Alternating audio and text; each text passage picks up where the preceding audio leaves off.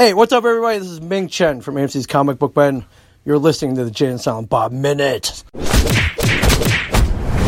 Dueling Genre.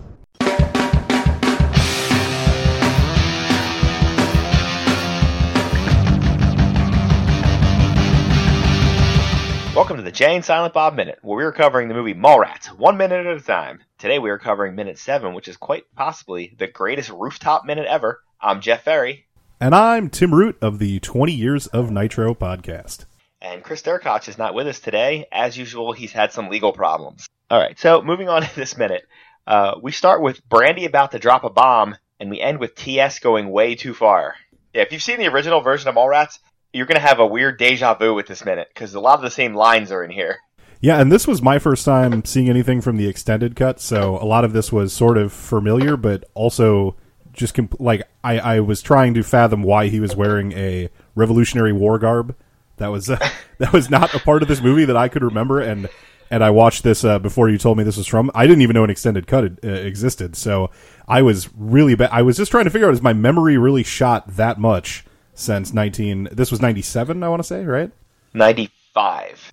Oh, okay. Well, yeah, my memory is shot that much since 95, so I guess that makes sense. Yeah, it's weird with this minute and like a couple minutes following this where they pull a lot of the same lines from these minutes when they did some reshoots. So like the occasional line is still there. So like your mind's like, well, wait a minute, I remember that line, but I don't remember them being on a roof. Yeah. What I'd really like to see is if I went to the theatrical version, is Claire Forlani's accent any better? Because in this version, it is atrocious. It's so bad. Oh, we are on the same wavelength, because this is not even the worst version of it. There's about sometime last week. It sounds so obvious that she's struggling to keep that London accent together. You can just see her trying so hard not to say anything with that accent.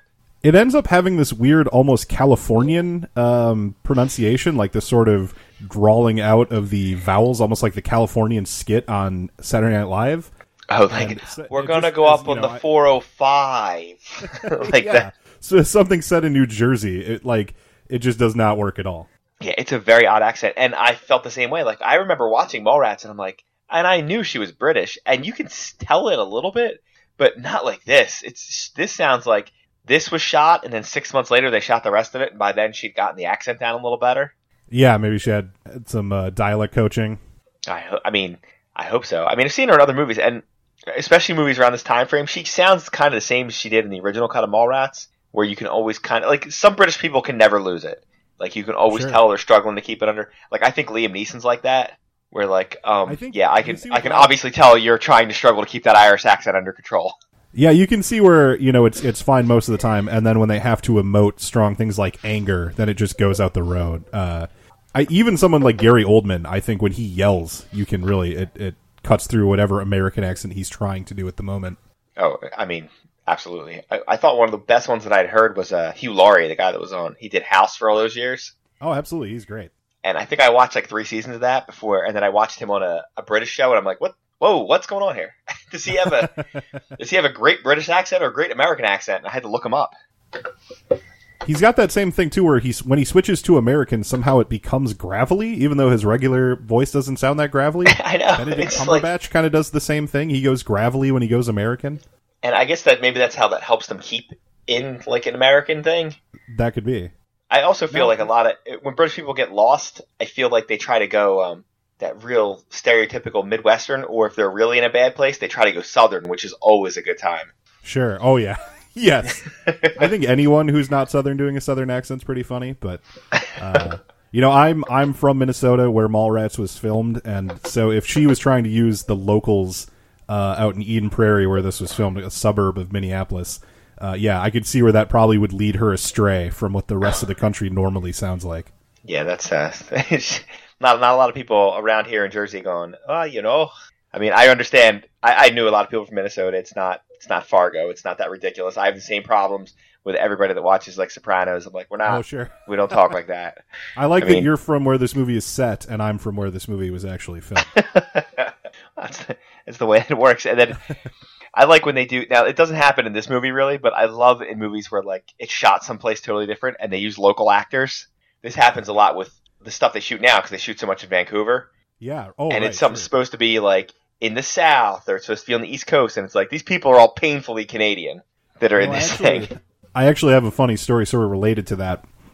This came out, I want to say it was in 6th or 7th grade, and I had a science teacher, Miss Gaddy, who was like just nuts. She was a real weirdo. And she knew I wanted to be an actor. That was something that I really aspired to at the time. And so she had me meet with her cousin, who did a lot of local theater acting. And I met with him, and to impress me, the first thing he told me about was that he had just filmed a part in a movie, and that movie turned out to be Mallrats. So I actually know a local actor who appeared. He has, I think, 2 lines. He gets beat up in a parking lot later when he asked TS about getting dumped earlier in the day. Oh, I do remember that. The guy that gets punched out in the parking lot. Yeah, that was my middle school science teacher's cousin, and he came to my house one day to tell me all about how to be an actor. And I remember thinking, even as like a 7th grader, like, all you got was 2 lines in this like small comedy. I'm not sure, like, really you're at the height of success where you should be coaching young people on how to make it in this business. It's like, let me tell you about how I made it. Let me show you my entire film reel here. Right, It's like, yeah. There's me it's getting over. punched by Jason Lee. Yeah. Well, not even that. He doesn't even get that. He gets punched by Jeremy London. Oh, that's worse. That's not even...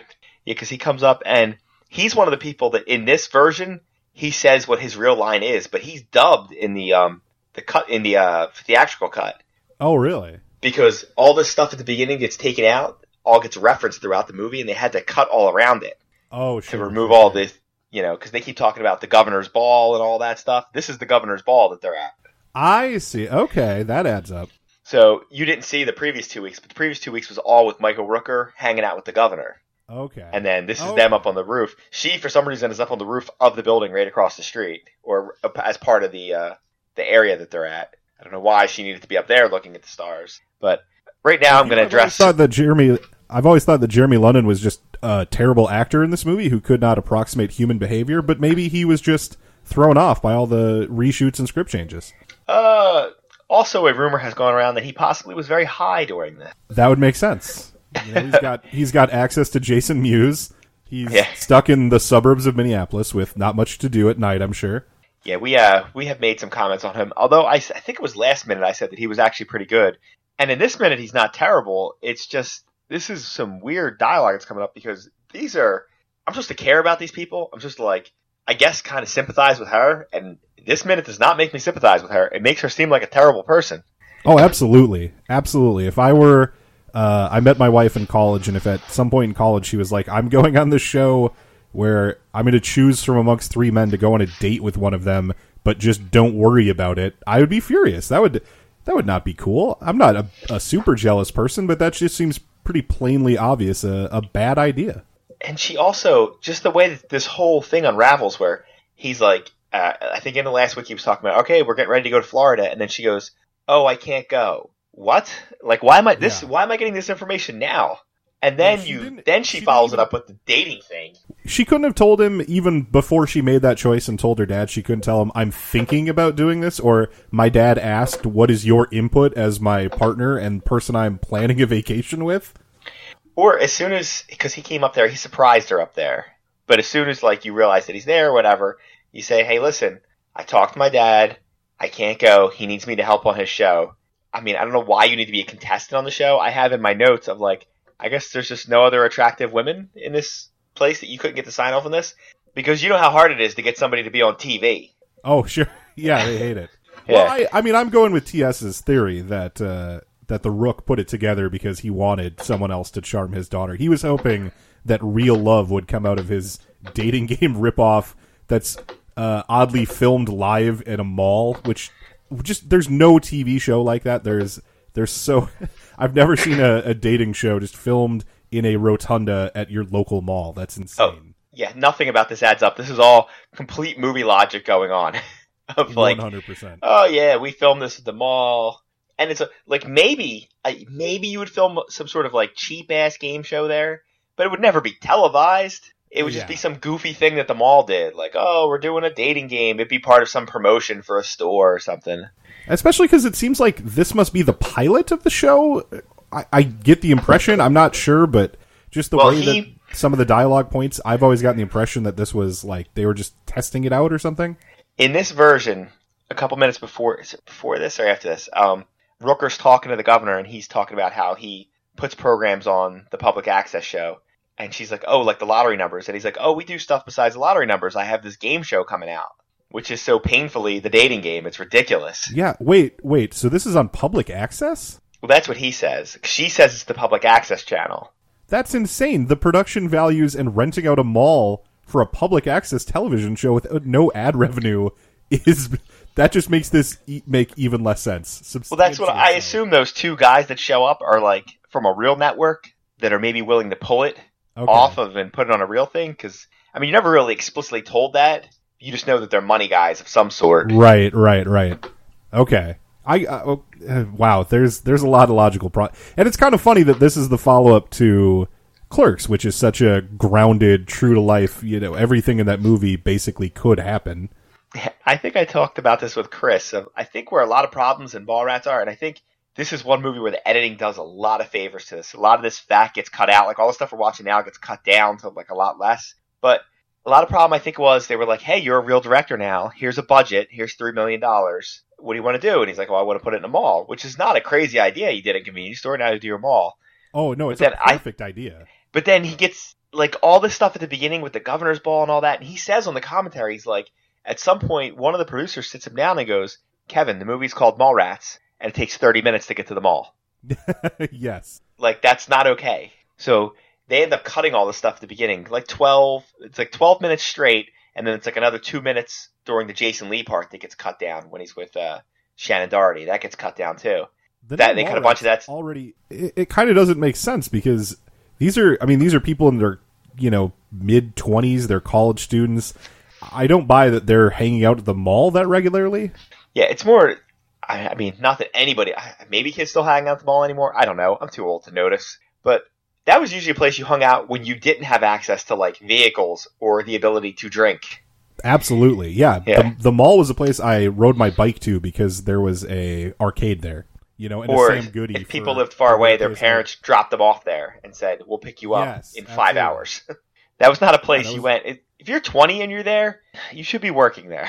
I mean, I hate to side with Ben Affleck's character in this, but you shouldn't be. He should be at the mall with no shopping agenda.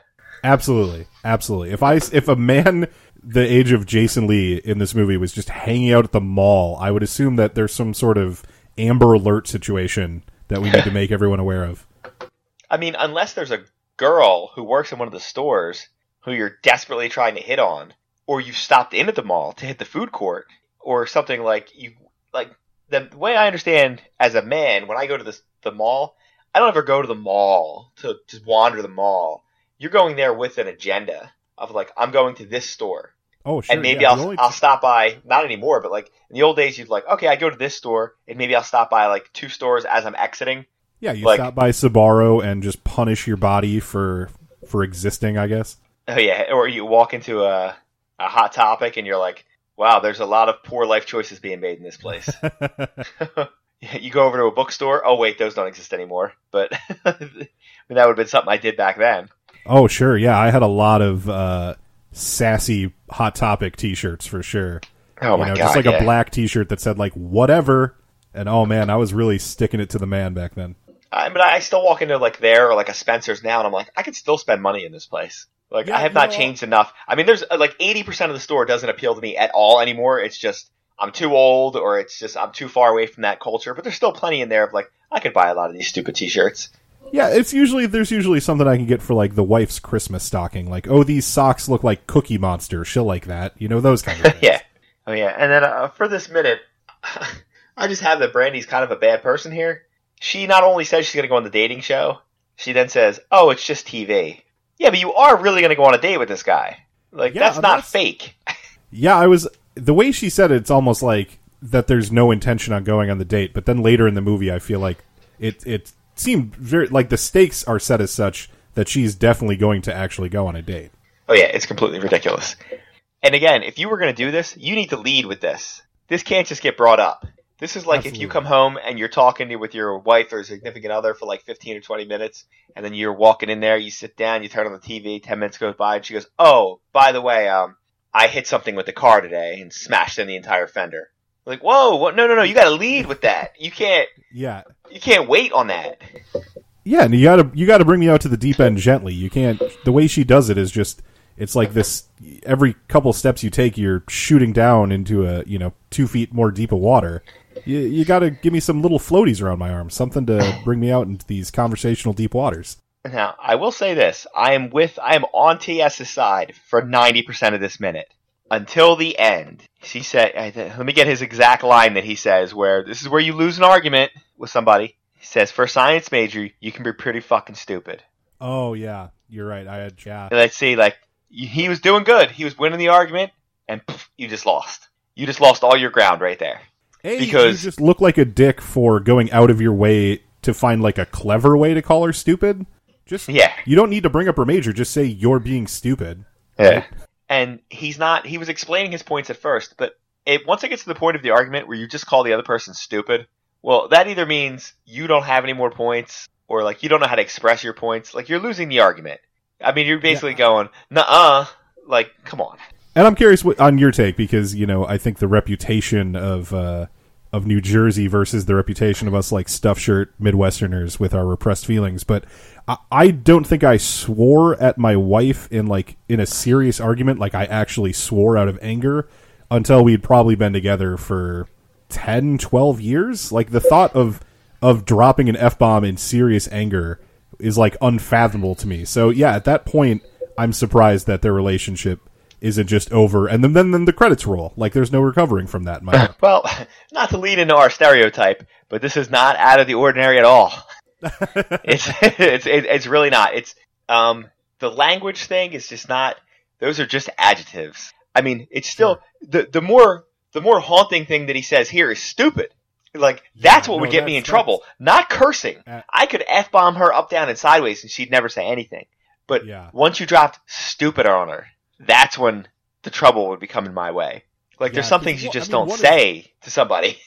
Yeah, one is sort of unmannered, but the other is just mean. It's just he's mean-spirited I get why he's angry, but there's just no need to go there. She hasn't done anything to personally insult him. She's just been inconsiderate, like massively inconsiderate, but still just inconsiderate. Yeah, she's wrong at first, but then again, it doesn't matter if she's wrong. If you're going to act like an asshole, it's just okay. Well, now you're wrong too. And then in the next 2 minutes that we won't see is going to happen is what happens when you start doing this in a fight. The fight devolves from actually getting anything accomplished and just becomes a fight where you're fighting just to fight. Right. And that's where the wheels will come off things if you don't know how to. I mean, the whole point of a marriage is to learn how to handle your fights. Well, is one or both of you needs to learn how to pull the ejection handle in the fight and get away from it, which is not easy when you live together. Yeah, and I think Kevin Smith sort of has a tendency to have protagonists who at times can be to use the 2018 buzzword for it, they can be problematic with the way they approach like resolving their issues with the women in their lives. Oh, for sure.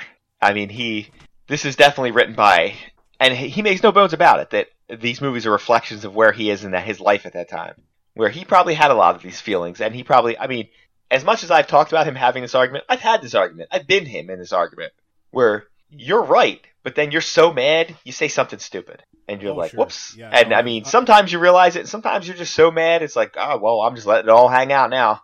And then you end up the one apologizing. Yeah. You started off with the moral high ground, but at the end, you're the one begging for forgiveness. Yes, it's difficult to win an argument. It's way harder to win the argument if you get mad. Like, at first, he seemed like he was okay, and then, like, once he breaks down and calls her stupid, like, it's over then. Is this essentially the end of the scene? Is the next minute? Oh, no, they go on. They keep fighting. Really? Yeah, they fight. I believe they fight for the whole next minute, and then there's this scene interacts with another scene. It's difficult to explain without just watching. What I would say to you to do is, I mean, it's tough to find this cut altogether, but if you just go on YouTube, they have all this whole scene together. It's like the straight 12 minutes of what the original scene is, because like there's like, I mean, I don't know how else to explain. There's an assassination attempt that comes up right after this. On the governor? Yes, okay. It's not a real one, but. Well, I mean, guess Rooker, and then I realized that made no sense. Well, just think he's dressed like a Revolutionary War soldier. he has a gun. He was holding that rifle, yeah. Yes, so I mean it's a wacky circumstance, but it does happen. That's kind of jogging my memory now. I wonder because I was a big Kevin Smith fan, sort of around the time of Dogma came out. So, and I was listening to his sort of university lectures and reading his blog and all that stuff. So I wonder. I bet I read about this script, this version of the script at one point, and kind of tucked it away until this conversation. What is hilarious is they cut between 10 to 15 minutes. And if you remember, the original opening of Mallrats is he goes to her house. Yeah, I remember. She comes outside. Yeah, and he says, all right, let's go to Florida. And she goes, I can't go. Did you talk to Julie Dwyer yesterday? Now, Julie Dwyer is not in this cut at all about her dying in the pool. Yes. But in that, it makes so much more sense. Julie Dwyer was going to be the guest. She died literally that day. They had to get a replacement right away. Right. And the whole reason why she died, it was T.S.'s fault because he said she looked fat. Yeah, so in that version, it really makes sense that she takes over because it's T.S.'s fault. She's taking the hit for him from the father. In this version, it makes no sense that she's doing it. She's just doing it because he said to. Right. Which is another thing where, like, God knows how much they spent on all this stuff at the beginning. Probably, a couple $100,000. And then they replaced it with a scene they probably shot in 4 hours. Right. And that scene is far superior. It's tighter. It's better written. It gives better motivation to all the characters. Yeah, I mean, I think this movie just fine when it came out, but there is no need for it to be 2 hours. And God bless you guys for going after the long version for your minute by minute. That's impressive. Oh, we've had the guests that I've had up front have been like, "What is this? I don't remember this." Now, when you did Clerks, did you do like the original ending of Clerks?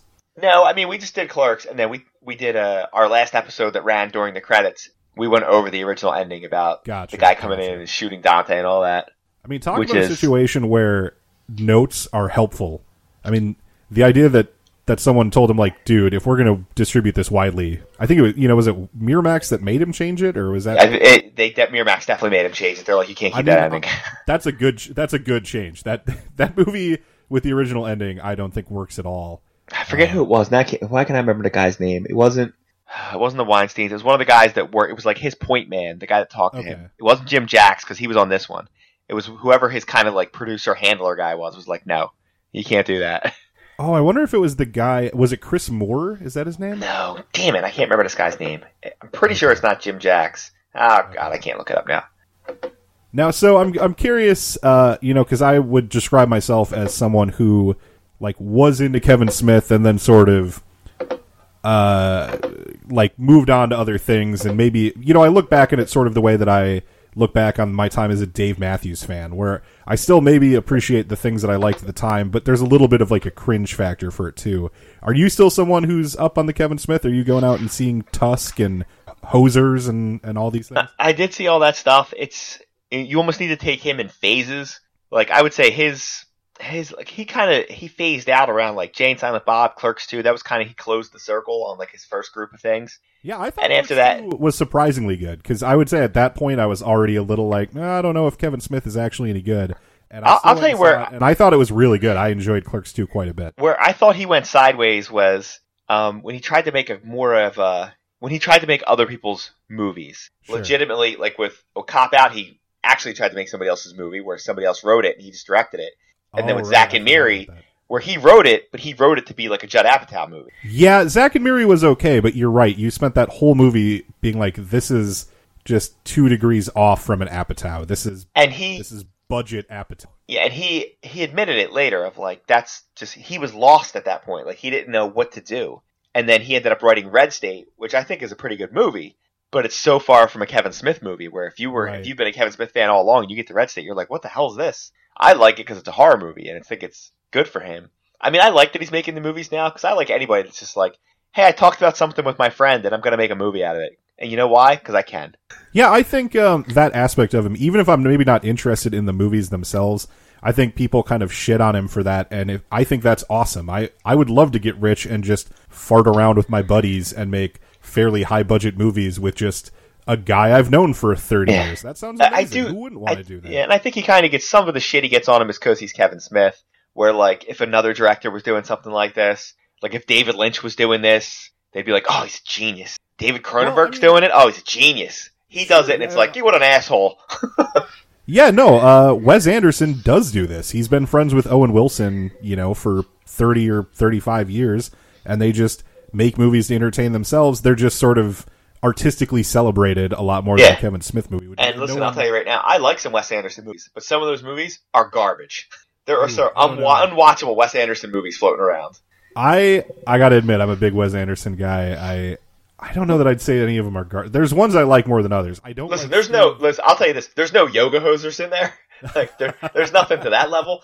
But I'm also guessing he probably never made a movie ever on a budget like that Kevin did, where like he literally like crowdfunded it, and probably cost like 1/10 of what the cheapest Wes Anderson movie ever cost. Have you ever seen, not to go on too much of a Wes Anderson minute, but Bottle Rocket, Wes Anderson's first movie? Oh, his first movie? I saw it years ago. I saw it. When I saw it? I saw it back when the indie movie thing was going around, like when all those movies were hitting, like in the 90s. Yep. I remember seeing that movie because it won the MTV Movie Award for like Breakthrough Artist or something. Back when things like the MTV Movie Awards could actually introduce you to something that was new and interesting. Yeah, now it would be like the new breakthrough artist. It'd be like whatever the Twilight was for that year, and you're like, everybody knows about this. It's not a breakthrough. All right, so do you have anything else about this minute besides that she's a bad person and pretty much so is TS? I don't. I'm going to have to go onto Amazon's like bargain DVD section and try to find this extended version of the film. Well, you just got to check to make sure. Now, I found it for this recording. I found it online somewhere in this format. Even my Mallrats DVD I own doesn't have it in this format. It has all this footage, but it doesn't have it cut into the movie. That's the hard one to find, because that's only on like one version of DVDs like that. Oh, okay. It's not even the one I own. If it was like fan made, if somebody just edited the. No, I mean it's legit. Like they did this cuts on something, but with the Kevin movies, like they reissue them like every year, so you never know what version you have. It's just like, this is the Mallrats magical 17th and a half year version. Like, okay, right. So please stop putting these movies out, so I know which one I have. All right, so I think we're ready to wrap it up. Do you want to tell everybody where they could find you on the internets? Yeah, well, if you have more nostalgia for the mid to late 90s and you are at all a wrestling fan, I host a podcast called 20 Years of Nitro, where we review episodes of WCW Monday Nitro, chronologically episode by episode. We are right now in the fall of 1996, which some of you might know is the time when Hulk Hogan turned into a bad guy and formed the NWO, the New World Order. So that was a fun time of wrestling. I think a lot of people have fond memories of that, and over at 20 Years of Nitro, we talk about it episode by episode. If you like, you can follow me on Twitter at 20 Years of Nitro, and that's really about it. We've got a Facebook, but I don't really use it nearly as actively as I do the Twitter. All right. If you're looking for us, we're over at duelinggenre.com. We're also on Facebook at Jay and Silent Bob Minute, and you can talk to us in the Jay and Silent Bob Minute Quicker Stop. That's where we talk about anything that was brought up in the episodes, any of the things that I said that were wrong, which is probably multiple things like usual. The people will go in and just prove me wrong on all the stuff I bring up. Go over to Apple Podcasts or iTunes or whatever the frig it's called now and give us a 5-star review. I haven't checked them lately, so hopefully we have some. All right, I think that's it for us. We're going to get out of here and have some chocolate covered pretzels.